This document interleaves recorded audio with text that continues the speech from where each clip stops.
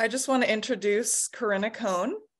Corinna is a co-host of the Heterodorks podcast, a published writer in Quillette and the Washington Post.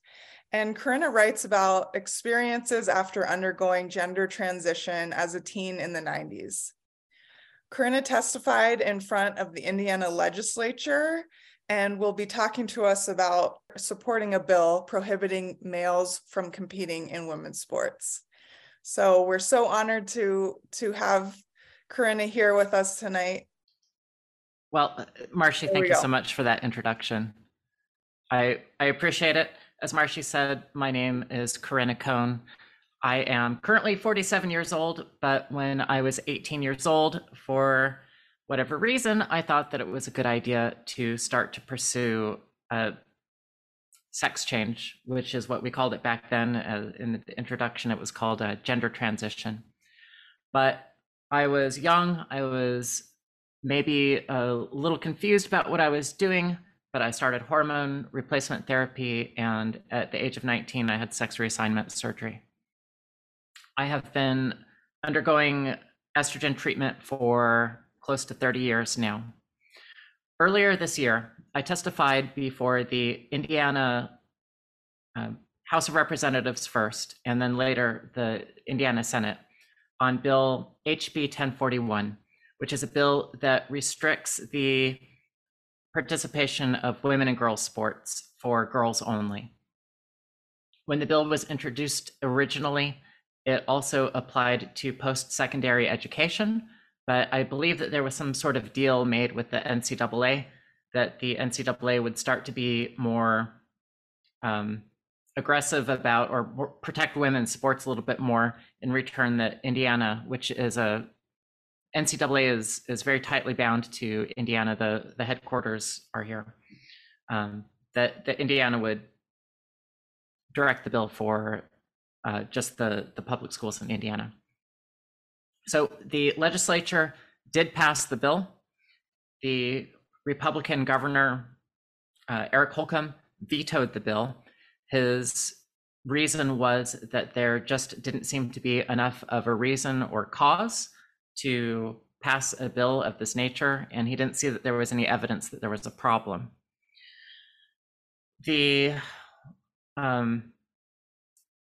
bill was overridden by the Indiana legislature, so it did pass into law. And almost immediately, there were lawsuits filed by the ACLU. So it's tempting to characterize the issue of this type of bill, these sports bills, as Republican legislators who are trying to wage a war against marginalized people, trans people.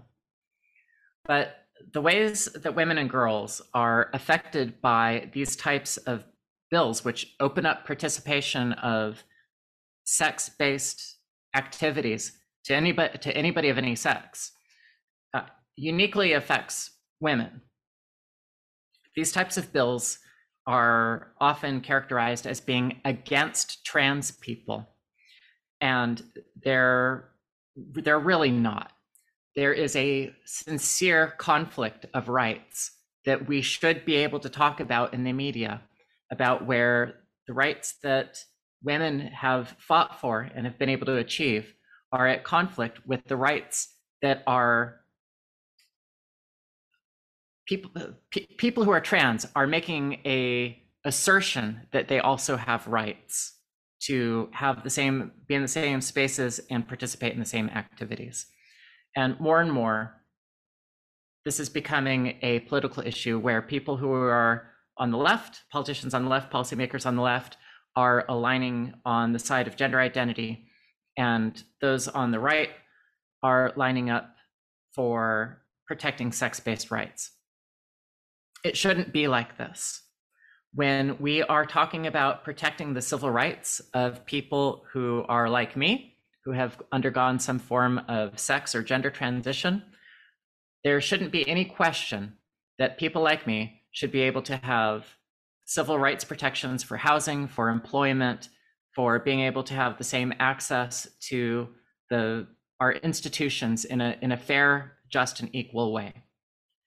But when you are talking about conflating the idea of gender identity and sex, that should not be something that falls into partisan lines, but more and more it is. So what do these bills do? Why did I come to the legislature to support the passage of HB 1041? Well, I have girls who are close to me. I have girls in my family, and I know that there's something different about girls' sports from boys' sports. The girls that I know, the girls in my family, they want to participate in sports. They are eager to do so, but they want to do so on the basis of it being a fair competition. They want to be able to challenge themselves to get better, and they want to have a chance of winning if they do well. I know from the girls that are close to me, the ones in my family, that if they have to fight against boys in their sports, people who have an unfair advantage because they have gone through male puberty, that they are lovely. They want everybody to have a chance to play, but they will quietly take themselves out of the sphere of competition if it seems like they won't have an equal shot. So as somebody who is trans and somebody who has benefited from some of the privileges of being trans, I thought that it was my turn to step up and give public testimony in support of a bill that would be in favor of women's and girls' rights. There is nothing in the bill that is discriminatory against trans people. And in fact, girls who identify as trans, who identify as boys, are still able to try out and play in boys' sports if they wish to. But as we have seen across the country, that when girls identify as trans and they identify as boys, that girls participate in girls' sports. And then the boys who identify as trans also participate in girls' sports. So bills like 1041 are specifically to protect what should be existing sex-based rights. There are, the opponents of these types of bills say that these bills prohibit trans kids, which is a term that I take some exception to, but they say that trans kids will not be able to participate in sports if these types of bills pass, but that's not true. If there are non-competitive sports or intramural sports, these boys who identify as trans would still be able to play in them, and they should be encouraged to do so. But furthermore, boys' sports and the adults who coach and lead boys' sports should be proactive in making the boys who are gender non-conforming feel welcome to play in leagues that are boys' leagues. It's strange to me that as we are becoming a more inclusive society, the way that we're doing it is by infringing upon women's and girls' rights instead of evaluating the types of problems that we see in allowing gender non-conforming boys to have a richer life with others of their sex. And in my opinion, if I had been treated differently when I was a young boy and been accepted more for being somebody who was less conforming than the other boys, then that's something that maybe would have helped me go a little bit slower on my transition. So I advocate we need more social change, accepting gender non-conforming boys and girls, but also ensuring that we have the opportunities that have been established for girls protected against these types of confusing conflations between sex and gender identity. So when we're talking about adults competing at a collegiate or professional level, any male who has gone through male puberty has a distinct and permanent advantage over women and girls. I know that from firsthand experience because I've gone through male puberty. And although I have been on estrogen for 30 years, there is no way that I can get rid of the advantage that I have in my height. I am 5'10". I cannot get rid of the advantage that I have in my musculature or my skeleton. I can't get rid of the advantage that I have in having a larger lung capacity. It doesn't matter how many years that I've been on estrogen, and it doesn't matter what my testosterone level is. There are advantages that I will always have in sport. And what I understand and know, and what I encourage other trans people to recognize, other trans women, other males who identify as trans, is that we have these advantages. And that does not make us, it does not make us worse people, or it doesn't make us somehow subhuman for us to recognize that we have these advantages and to choose to compete against men instead of putting ourselves into places where we have an unfair advantage competing against women. There is a belief that it's cruel to boys who identify as trans to not allow them to play in sports with their friends. And we are called upon to make a compassionate choice to make exceptions for some of these boys who have been, in some cases, placed on puberty suppressing drugs. That's not all the time. Some of these boys are still going through male puberty when they're joining girl sports. But oftentimes when opposition is brought up to these types of bills, you will see an especially convincing case of a boy with long hair, dressed up very prettily, with the parents saying, "Why do you hate my child? And why do you have so little compassion?" What I would say is that there's two parts to this. One is that we should have compassion for all children, but we shouldn't just say that our consideration and caring for girls needs to be set aside because there's a boy who is an exception. We need to think about fairness, and making these types of special exceptions is not fair to all the girls who want to participate. But the other part of this is that when you have a child who's being transitioned like this is the part that really makes me sad. At the time that they are young, they are being encouraged by the adults in their lives to have this trans identity, and that they're being told that they are girls. And these boys will believe what the adults are telling them, especially since they know that they're different from the boys around them. And when they are told that the reason that you're different from these boys is not because you're a different boy, it isn't because some boys are unusual and you happen to be one of the unusual boys. These poor children are being told, it's because you're a girl, and we're going to do everything that we can do to ensure that everyone treats you like a girl. These boys don't have agency in these conditions.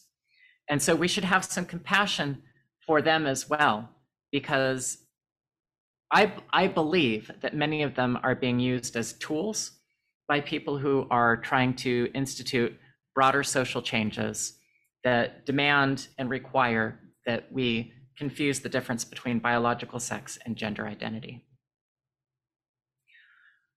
I am absolutely confident that we are going to not stabilize around the idea of allowing boys to compete in women and girls sports. As more and more people consider this issue, regardless of what their political backgrounds are, left or right or Democrat or Republican, they understand intuitively that there is a deeply seated issue of fairness at play here. And while people may be pressured right now to say the thing that they believe is popular. Over time, as people consider the issue and they see the number of wins that males rack up against women accumulate, that people will reconsider the issue and that they will choose fairness in the long run. I believe that because I think that that's the only stable position. But it's going to take time to get there. And there are a couple of things ahead of us that we all have to consider as we're thinking about this issue. One is that fundamentally, if you support this issue, it has to be because you are aware of the need to protect women and girls' rights, and not because you have any animus against somebody who is different like I am. If somebody supports the types of bills that protect women's sports because they think that they're getting one over on somebody who's trans, those people cannot have a voice in the movement, in my opinion, because if that's allowed to happen, then the accusations that these types of bills or policies are based on hate will take a foothold. There will be merit. The second thing to consider is that right now, at the end of 2022, we are in an especially contentious period of time where there is a political difference on this issue, and people on the right are reflexively supporting these types of bills, maybe without even considering whether it's an issue of fairness or not, because people on the right are sponsoring these bills. And politicians and policymakers on the left are reflexively supporting the opposite sort of bills that destroy the differences between sex and gender. This time, I think, is going to pass, hopefully, but it's going to take the deliberate participation of people to reach across and persuade the people on the left. Unfortunately, that's just the dynamic right now. But we need moderates and people on the left to be able to say, this isn't about trans rights, this is about women's rights. And I will protect the rights of trans people in their civil rights without hesitation. But there are some places where there is a conflict in these rights, and we can't make women and girls a second-class citizen to account for some differences in society. We have to help encourage people to deprogram themselves from the thought-terminating cliches like trans women are women and trans men are men, because I am literally not a woman. No matter what estrogen I take, no matter what I look like, and no matter what it says on my passport, I'm not a woman. And we need to deprogram people from thinking that gender identity is the same thing as sex.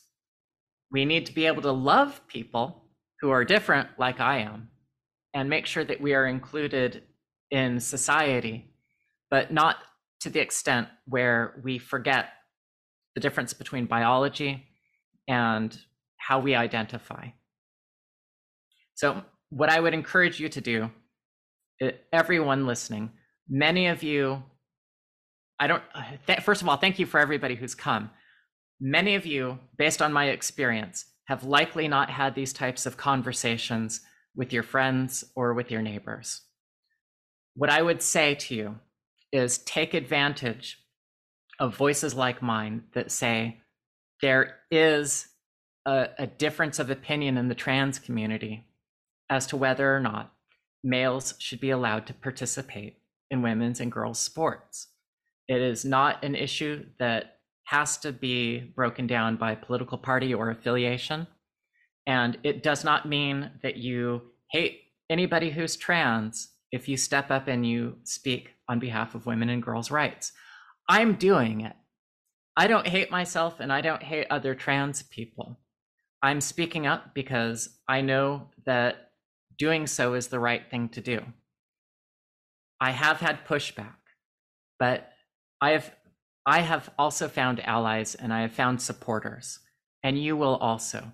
And honestly, the number of people who are willing to confide in me one-on-one saying, yeah, on this issue, I can see why we need to protect this, is greater than I had expected it to be. Because as I said, people intuitively know that it's not right that we pretend that gender identity and sex are the same thing. And eventually we're going to figure out that we're going to protect women and girls' sports. Thank you.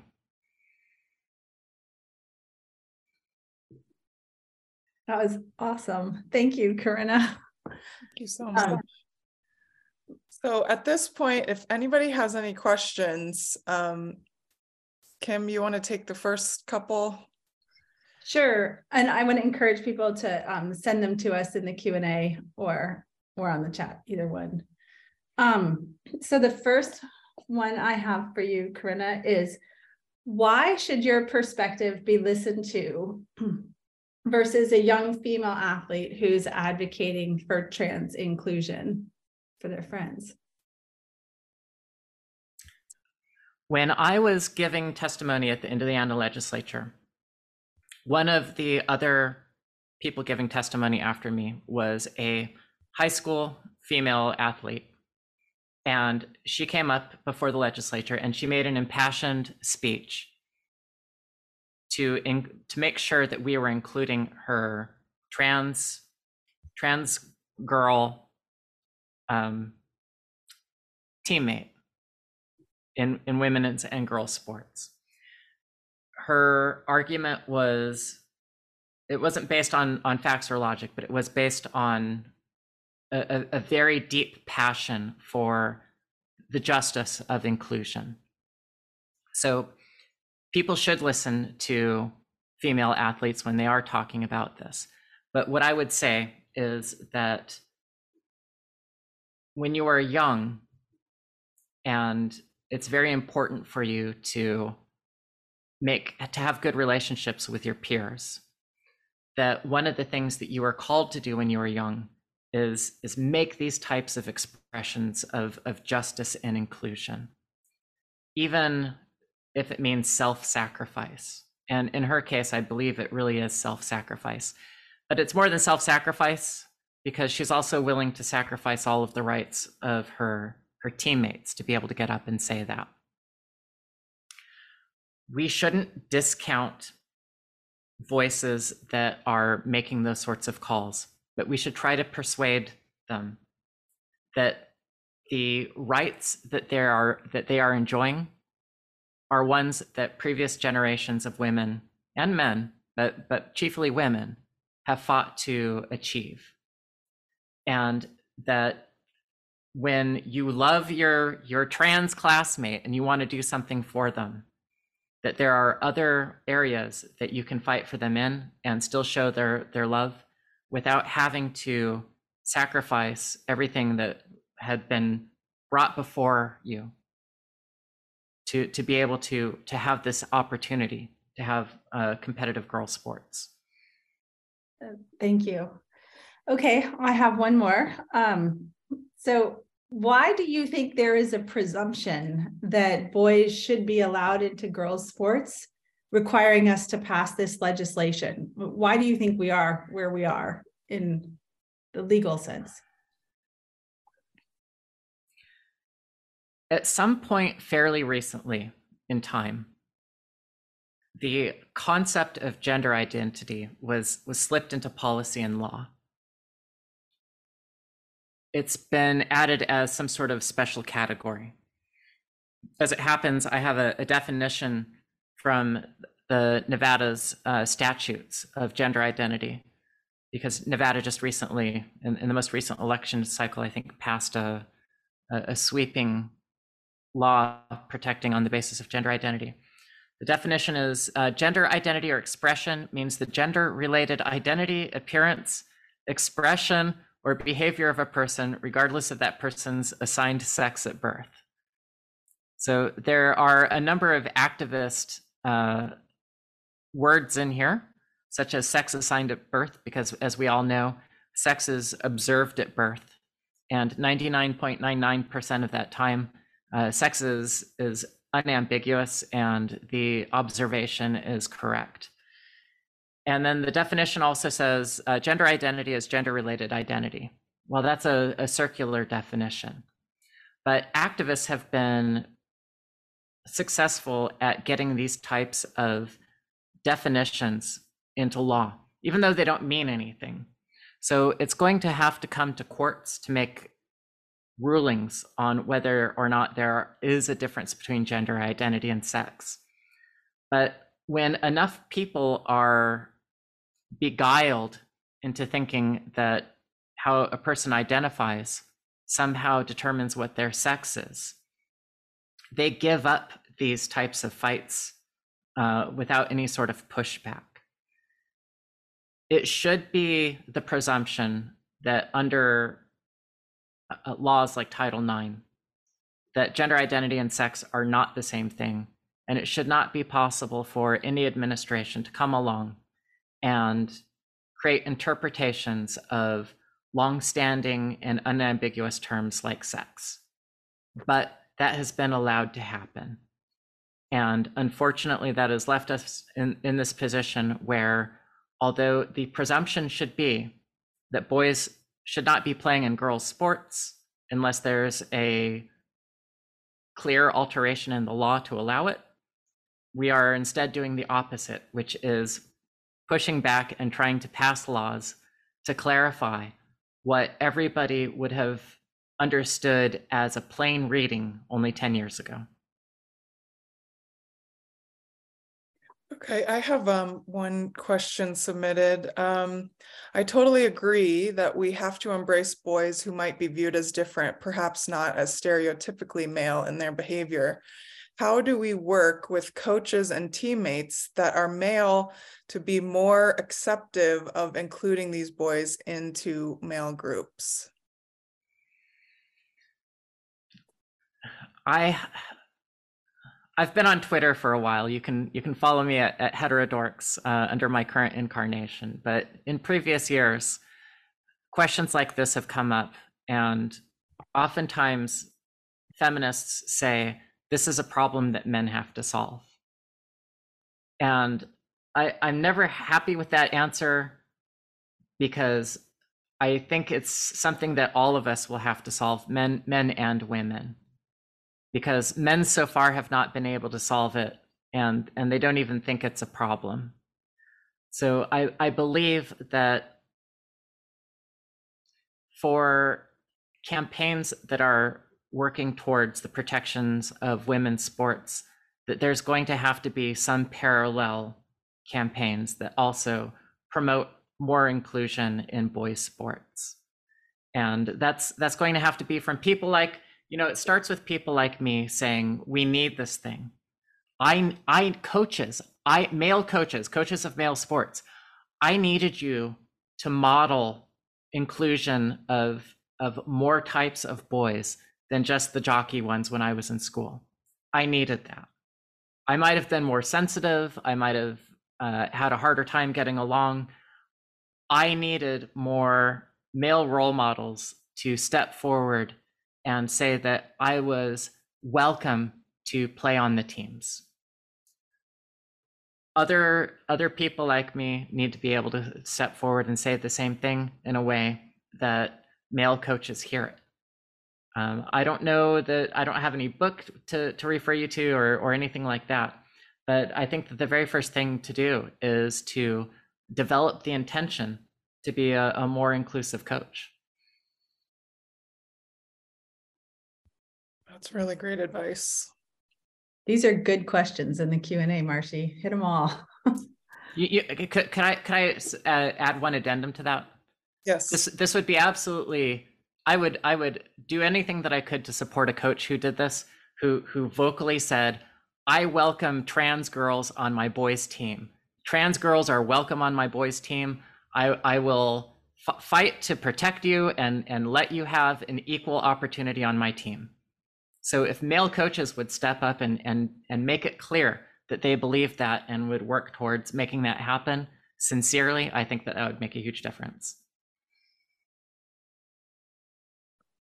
Yeah, it sparks some conversations we've had, and Kim, maybe you can talk to this a little more, but of the differences between how the Ivy League really hammered the women's teams across the conference and largely didn't address it even close to the amount on any of the men's teams this past season in the NCAA swimming. So I don't know if Kim, you want to add anything to that. Yeah, it's interesting to hear you say that, Corinna, because it is true that the athletic departments, the leaders at the NCAA, and particularly in the Ivy League, was very one-sided. All of the talking to about inclusion was directed at the women. And I'm in a unique position in having a boy and a girl in the Ivy League, and it was shocking, the difference. So you're, I think, directing some of this to expectations for men and coaches and people in positions of power to form inclusion in a new way and with new language, and directing it to more than just the female community is that's insightful. Mm-hmm. I did notice in the chat, if I could just address this for a moment here, because one of the participants made a comment that I want to address because it's important to think about this. So I use the term trans girls, and you couldn't see the quotes around it, but I meant for them to be there. The comment says there are no trans girls, there are trans identified boys. And as you may have noticed in the body of my talk, I didn't refer to anything such as trans girls. What's important to remember is that at the school level, that there are boys who identify as trans girls, and they have classmates, female classmates, who see them as trans girls. And when you're trying to fix something as broken as boys playing in girls sports, what I would encourage you to do is not fight the language war, but try to figure out how to make allies out of people who might go along with the policy that you want to enact, but only if you do it on terms that don't make them reactive or defensive. Be tactical or strategic about your use of language, because if the only place that we can get to is having wars over the use of language, you might not be able to get the more important thing done. That's just my point of view. Okay. We have, regarding trans rights, are there some rights that I, as a hopefully thoughtful moderate, should be advocating for on behalf of trans people? Thank you for speaking. That's such a good question. There was a time not very long ago where having protections against being fired, protections in employment, housing protections, protections being able to have access to healthcare, that all of those things were actually difficult. And I can give you examples on all three of those where I can't prove I was discriminated against, but I have a pretty good intuition that I was discriminated against. I think most of those things right now are in a pretty good space. So I'm not sure, except maybe in some states where those protections are lacking, I'm not sure that there's a lot practically that can be done to improve the rights of trans people in 2022 as compared to as where it was 10 or 20 years ago. What can you say, if anything, about the money behind getting men who identify as trans into women's sports? Do you know anything about that? Well, let me give you at least a little perspective on that, because I don't know how this is nationally. In Indiana, there were two different occasions that the ACLU purchased the full back page advertisement in the Indy Star to push to push against HB 1041. And that requires a lot of money. Each time that I showed up to give testimony, the ACLU had a rally. And at the rally, they had masks and they had little placards to wave, and they had other types of regalia that they needed to organize their rally. And that was a lot of money. It wouldn't surprise me at all if the ACLU put $100,000 or $200,000 into Indiana to fight that bill. That doesn't even include the staff that was dedicated to fighting HB 1041, which or now was, litigation, right? Or the litigation, which just in Indiana, it would not surprise me at all if just the ACLU, between the litigation and all of the marketing that they did to oppose it, spend $1 million. Wouldn't surprise me at all. No. That's just one state.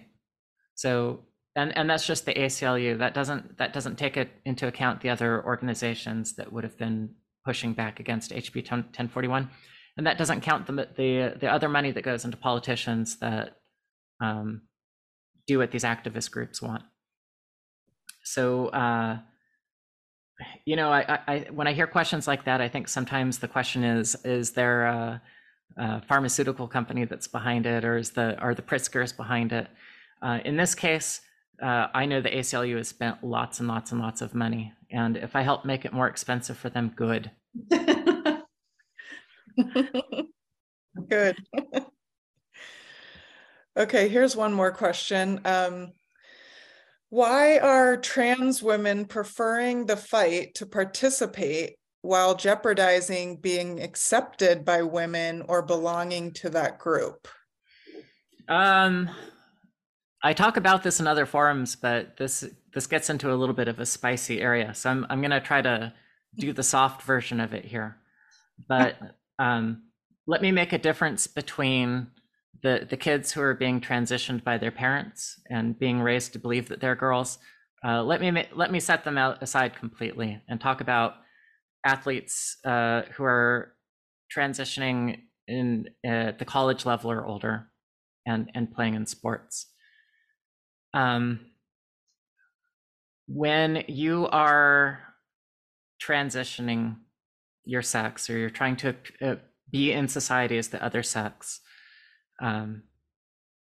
there is a sort of an inability to build your own healthy self-image, and your sense of well-being really depends on the behavior and perceptions of the people around you, what they say they perceive.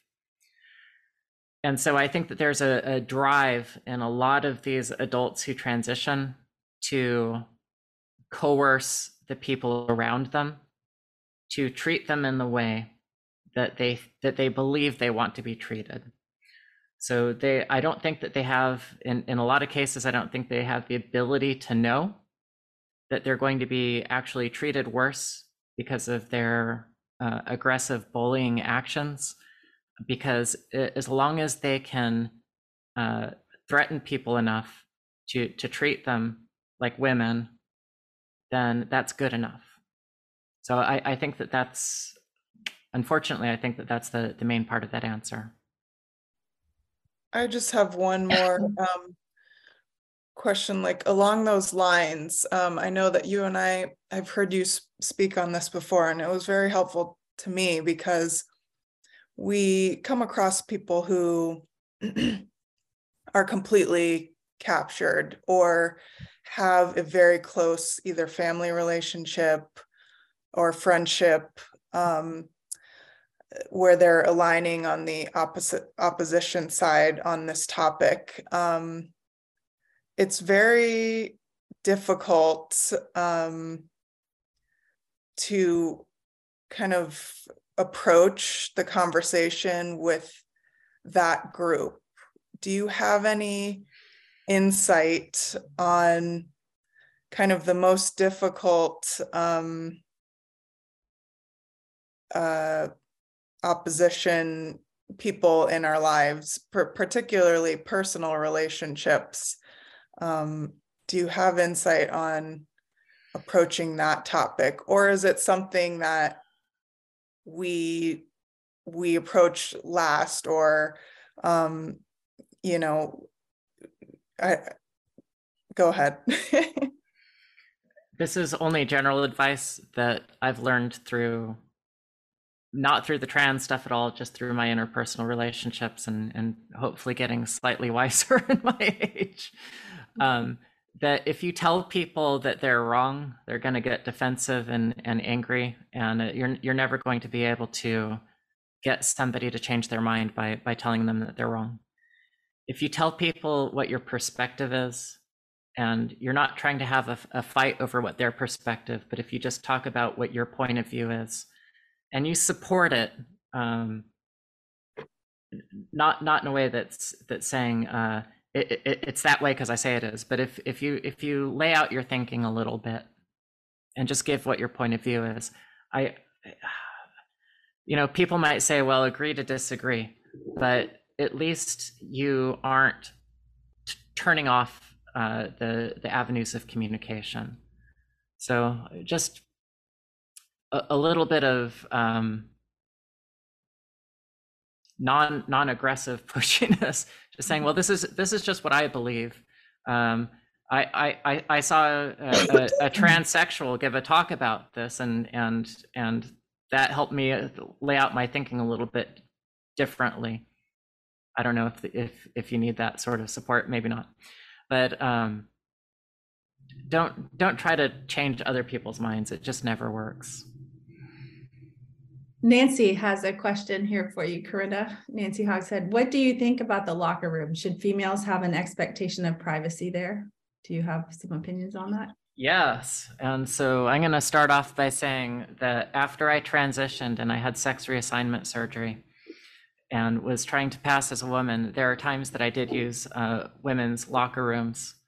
I felt like that, well, I knew that if I used the men's locker rooms, that was going to be a problem.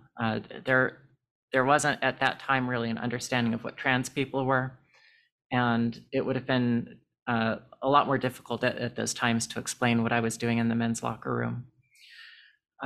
What I do now is I avail myself of, if there are spaces that are set aside as individual spaces, I use those instead.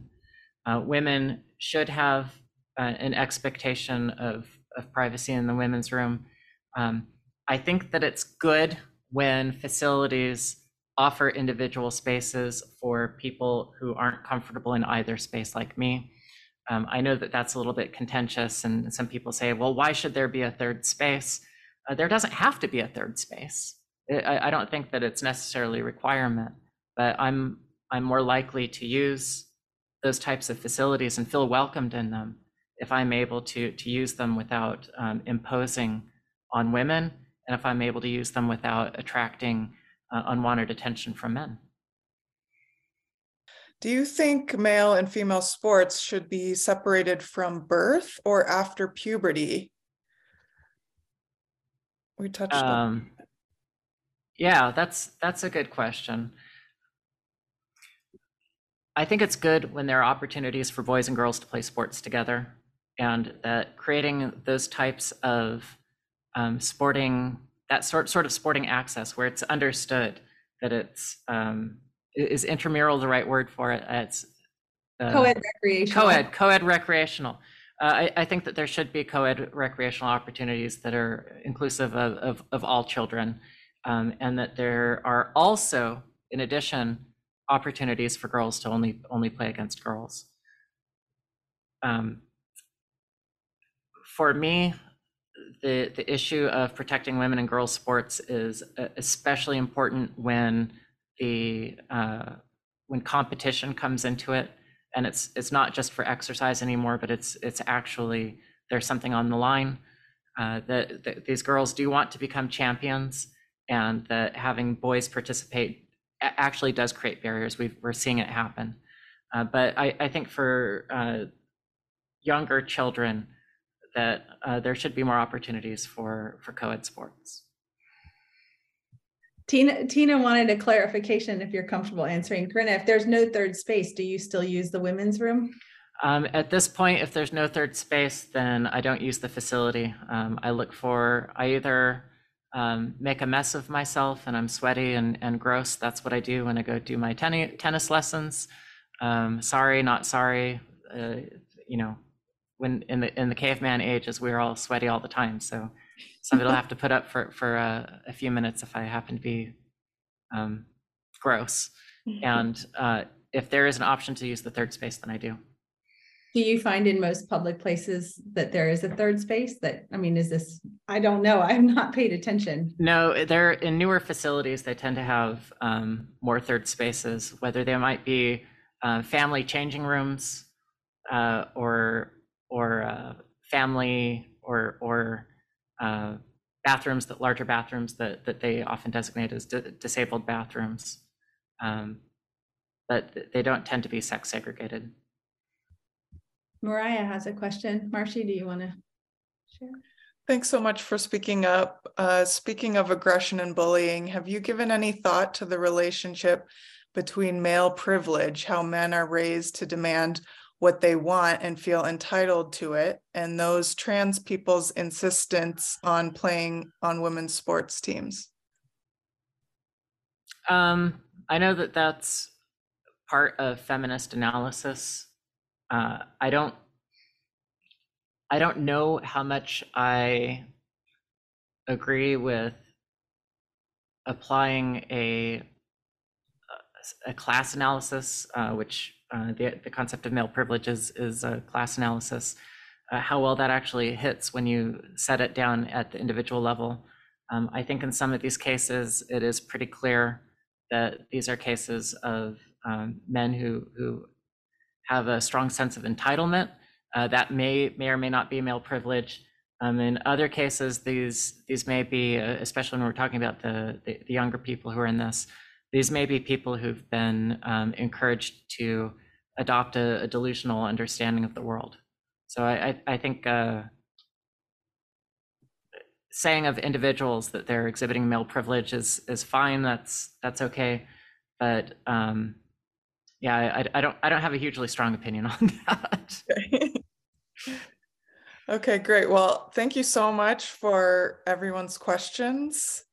We're just going to wrap up pretty quickly. And I just want to say thank you so much, Corinna. It's been so wonderful hearing from you. And we really look forward to working with you and in talking to sports governing bodies moving forward, and hopefully legislation, across other states as well. Oh, yes. Please, if there's legislation in your state, if you are anywhere close to the Capitol, please go and sign up to give testimony. Okay. That's great advice. Thank you. Thank you, Corinna. Yeah, thank you.